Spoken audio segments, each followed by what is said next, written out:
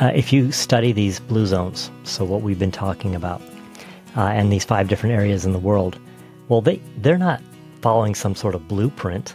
They're not looking at scientific studies, and no one's telling them. This is just their culture. It's the way they live. Yes. And this way it's been passed down generation after generation. And this is the Healthy Lifestyle Solutions podcast, and I'm your host, Maya Acosta. If you're willing to go with me, together we can discover how simple lifestyle choices can help improve our quality of life and increase our longevity in a good way. Let's get started. Welcome to another episode of the Healthy Lifestyle Solutions podcast with your host, Maya Acosta and Dr. Riz. Today is Monday, Dr. Riz. You know what that means?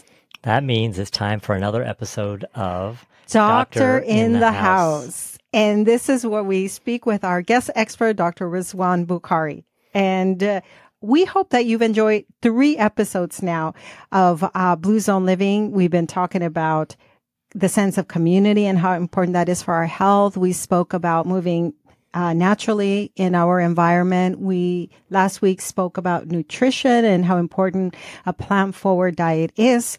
And in this episode, we're going to talk about downshifting. In other words, reducing our stress. Are you ready? Yes, ma'am. Okay. All right, Dr. Riz, I have a question for you. I have an icebreaker. If you could have a meal with someone from a blue zone, who would it be and why? What healthy and delicious dishes would you like to share? Well, I mean, I think because we talk about the blue zones as being areas in where we see a statistically significantly higher proportion of centenarians than everywhere else in the world, I would enjoy sitting down with a centenarian. You know, I actually get to deal with elderly individuals regularly in my practice, and I very much enjoy sitting down and talking with them and hearing about their life experiences. And they've lived such a long, rich life. It's fun to hear what they've been through and what they've seen. So I that's what I would enjoy. And then as far as the second part of the question, which was, what foods would you eat? Just what foods? Food. You know, I've in one of the other episodes, I alluded to the fact that probably I think my favorite blue zone would be Costa Rica. Okay. And I'm partial to black beans and rice. And I think that's very much and tortillas. Yes. And so that's very much a staple of the Costa Rican blue zone diet. Oh, yeah. I remember before I went vegan, I had their typical breakfast. And it had that gallo pinto, but it also had other, it had animal foods. I don't eat that anymore, but I still remember feeling like, wow, this is like the freshest food I've ever had. It didn't taste, most of the meats that people eat have been frozen and stored for quite a while. But today, yeah, they have such delicious, I've traveled there now as a vegan plant-based person and still enjoy the food. Mm-hmm. I don't have a problem with that. That's a good question. Okay, so now it's your turn. Okay. If you could live in a blue zone for a week, which healthy habit would you be most excited to adopt and why? Okay. I feel like this is similar to one I've already answered. So the healthy habits are about food, moving naturally, downshifting, and kind of building a sense of community. I think downshifting would be the one thing that I would really enjoy doing, and just relaxing, maybe mingling with the locals. That's one thing that I really do want to be able to do more often when we travel, is meet someone that is local to the region, because then it makes the location, that destination, a lot more meaningful. So yeah, that's pretty cool. All right. So welcome to the 4th and final episode of the Blue Zones Lifestyle Series, where we uncover the significance of stress reduction and practice of downshifting. Inspired by the wisdom of the Blue Zones, we explore how managing and reducing stress can contribute to a healthier, more balanced, and fulfilling life. If you're just joining us for the first time, we want to tell you what Blue Zones are. These are areas throughout the world where people live the longest without chronic disease.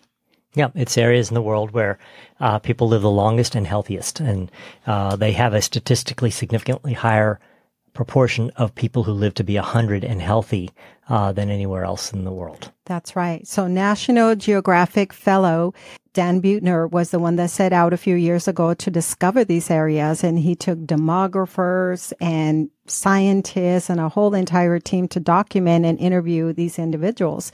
And so we're covering lessons from the blue zones and how they reflect lifestyle medicine, the other things that we teach on this podcast. And so today we're talking about stress management. So what I think is interesting about these blue zones is that they're come from a variety of places in the world, different ethnicities, maybe even slightly different genetic makeups, and yet they identified 9 principles that are common to these areas that they think are largely responsible for the longevity and health benefits. That's right. So lifestyle plays a significant role. In today's fast-paced world, stress has become a common companion of many. Chronic stress can have detrimental effects on our physical and mental well-being, leading to various health problems, including heart disease, depression, and weakened immune system. The Blue Zones communities teach us the importance of adopting strategies to effectively manage and reduce stress in our lives. So, I mean, when I think of stress, it's not just the stress of keeping busy, but also how it affects sleep. And while we're not having a separate episode on sleep, I think we can kind of say that when we have stress, how we eat is affected. How we exercise, whether we exercise at all, is affected. We lose sleep.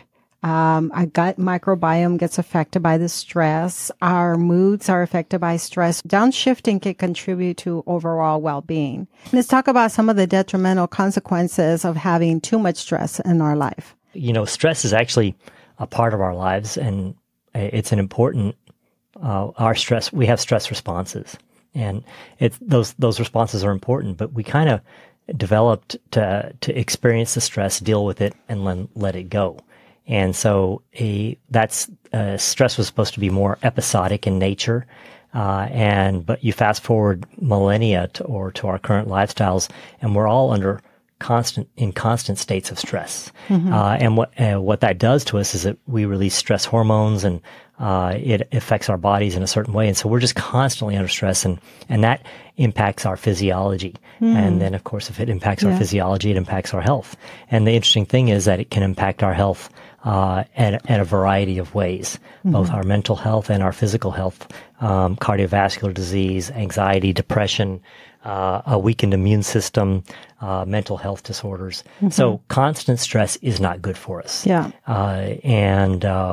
So learning to effectively manage our stress in this modern lifestyle is very important. Leave us comments in the comment area below and tell us how you have recently been experiencing stress. I know that a lot of us have sort of come out of this pandemic period of 2 or 3 years and still feel some of the tension in our body, or just the awkwardness of socializing again and getting out there in public in gatherings. That can also be stressful now. Let's talk about downshifting. Downshifting refers to intentionally slowing down, simplifying and creating space for rest, relaxation, rejuvenation. I'm thinking about how we recently did restorative yoga at the studio next to us. Yeah, so earlier on another episode, we talked about sailing and how important that to us is to us for a downshifting. But I would like to point out that that's more episodic. You shouldn't work for 6 months just to go on your 1 week trip so that you can downshift. And just for that 1 week, you're just taking it easy, whether it's on the beach or sailing a boat or in the mountains and enjoying. I think that it's important to understand that this downshifting that we're talking about is incorporating that concept into your daily practice. And that's going to be more meaningful and help you manage your stress much better. So I think that there are different methods and different ways you can do this. Yeah, that's an excellent point. I have often said that I don't want to wait to relax till I go on vacation. I want to feel, I want to know how to downshift at the end of the day to relax a little bit more. So the feeling calm and being more present in everything that I'm doing, whether I'm interacting with someone or I'm just washing dishes, I want to be more present. And so we're going to talk to you about some of those strategies that you can use in terms of downshifting to reduce the stress that is currently in your life. Recently, I started using the Calm app, mainly because you told me that you were using the Calm app, and I purchased the full app, and it tracks when you're using it. And I have found that I'm using it almost every day, and it helps me to sleep. It helps me to calm my mind. At the end of the day, you can do all sorts of practices with that Calm app. But you can end the day with gratefulness, feeling grateful and thankful for what you have. You can also use it to calm your mind when you're having a panic attack. At least I've done that. So it has many different tools. So mindfulness and meditation, engaging in mindfulness and meditation practices such as meditation or deep breathing exercises to cultivate present moment awareness and reduce stress. Those are excellent tools. Set aside dedicated time each day to disconnect from distractions and find inner calm. Yeah, I think mindfulness and meditation are really gaining some traction in our world. Maybe if you go back a decade or 15 years ago, it's very unusual, but people are steadily beginning to recognize the importance of incorporating this kind of stuff into your lifestyle and into your daily practice. And it doesn't take much. It doesn't have to be that kind of old romanticized stuff that you see on TV where you think someone's sitting with their legs crossed for 30 minutes, 45 minutes, or an hour, and suddenly they're meditating so well that they're floating in the air. Right. No, it doesn't have to be that. It's, right. It's whatever resonates with you, and just taking a few minutes out. It can be 3 minutes, it can be 5 minutes, it can be 10 minutes, it can be in the morning. Right. It can be at lunch when you have a little bit of a break. It can be at night, or it can be all of them. And all it is you entertaining mindfulness practices. And I love the apps. So you can do it on your own, or if you're like me, I like to have guided meditations or guided things that kind of help me. And so it can work any way. And I don't think any is better than the other. It's just, again, what works for you. And so 3 minutes can be good. And you can do different things. There can be affirmations. There can be, things to get your energy going, or things to slow you down. Or there can be, things to get you, all excited about the day, or gratitude. There's so many different opportunities. And that's again why the apps are great. Because they've explored all of these for you, and there's all sorts of categories and so many things to choose from that you can almost always find something that you want to do. Some people do the same thing every day, and others do something different every single time. Yep. So again, I think the apps are a great way to get into the mindfulness and meditation space. Yes, absolutely. And many, many years ago, when I used to have a lot of more anxiety during the day, I started using a recording that was mainly used during walking. So like a walking meditation, guided meditation, so that wherever you are, you're being very deliberate in your steps, noticing your surroundings. It's all about raising awareness and calming the mind. So often on the podcast, I talk about self-care as well. So prioritizing self-care. So taking time to self-care, to have those activities as you nurture your physical, emotional, and mental well-being. And again, this could include like a hobby of yours, like if you like painting or coloring. Nowadays, they have coloring books for adults that are really calming and soothing. Gardening, relaxing baths, practicing yoga, doing nature walks. But I once had a guest who said, self-care is not just about taking a bubble bath. It's, for many, self-care is also about doing the work, the inner work to take care of yourself, setting strong boundaries so that you're not burning the candle at both ends, using your voice so that you don't feel that you're being taken advantage of. So those are other ways that we care for ourselves. And we often talk about that here on the podcast. Oh, look at that. Establishing boundaries is on this list. Yeah. And we talked about practicing gratitude. Yes. Yeah. So let me go back to boundaries, because we did talk about caretaking when we are responsible for either caring for loved ones, children, or parents that now need that. So set clear boundaries between work and personal life, avoid excessive work hours, and create time for your relaxation, your hobbies, and learn to say no to commitments that drain your energy, and prioritize activities that bring you joy. And that's one of the things that I'm going to be working on more this year, is learning how to say no to, because we're always invited to be part of something, and it can be overwhelming. By saying no, we're protecting our energy and prioritizing ourselves. And then, seeking support. There's nothing wrong with getting a therapist or a life coach to support you in personal growth. Absolutely. And, you said therapists and life coach and mentors. I think those are all important in helping you discover what's important. There's nothing wrong with seeking the wisdom of those who've got more experience than you. Yep. And people that you believe are supporting you. So as we conclude our Blue Zones lifestyle series, we recognize the importance of stress reduction and downshifting in cultivating a balanced and fulfilling life. By adopting strategies to manage stress, practicing downshifting, and prioritizing self-care, we can enhance our overall well-being, resilience, and longevity.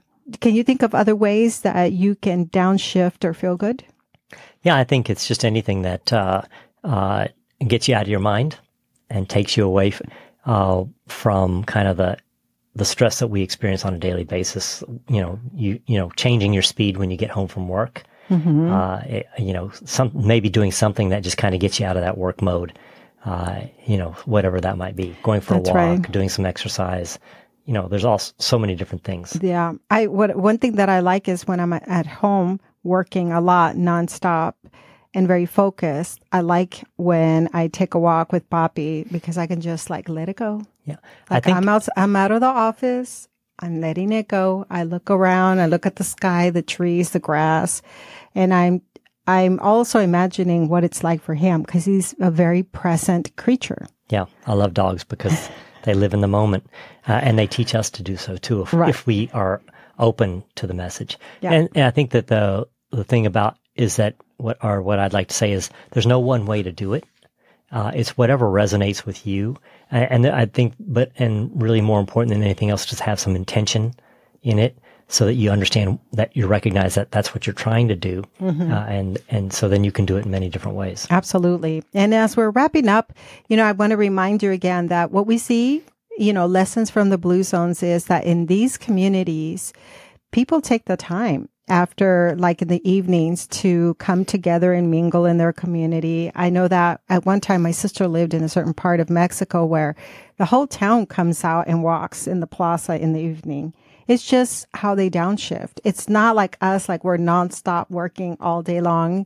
There are communities throughout the world where people just know when to quit work. Yeah. And they value community. What's interesting about that? So if you go to if you study these Blue Zones, so what we've been talking about, and these 5 different areas in the world, well, they're not following some sort of blueprint. They're not looking at scientific studies, and no one's telling them. This is just their culture. It's the way they live, and it's the way it's been passed down generation after generation, and that's the way they live. And so it's not actually it's not a deliberate thing. And we're talking about being deliberate because we live in a different world where we kind of live so contrary to those concepts that we have to be deliberate about it. Yes. Although I would say that once you start to incorporate these and make it your daily practice and it becomes a part of your lifestyle, it becomes easier, and you don't have to be as deliberate about it. Right. But so it's kind of interesting to me that that's just their lives. That's just the way they're living. Just the same way we're living the way we live. That's right. Although I think we need to be more deliberate just because we're not necessarily living the healthiest approach to life. Yeah. I mean, we enjoy sunsets, and the sun sets no matter where you are in the world. You don't have to see it set over the horizon at a beach. The sun will set somewhere. And, there are times when I've been on the road and I'm watching the sunset behind what's in front of it are buildings, and you still see this golden color across the sky. And I think, God, there's so much beauty. And so all we have to do is just go like to White Rock Lake, where I think you said at one point you used to watch the sunset. Mm-hmm. So there are places where you can just enjoy the beauty in your area without having to travel 5 hours to a destination, for example. And so, yeah, we, you know how they say we teach what we need to learn the most. Part of what I like about the podcast is everything that I share, I'm trying to implement for myself too. Lifestyle medicine is very important for me too. So managing my stress, setting boundaries, prioritizing myself, all of that stuff is part of what I'm working on too. And so that's our goal. By us sharing the blue zones, we're not just sharing it for the sake of it. These are important principles and lessons that we want to implement in our lives as well. Well said.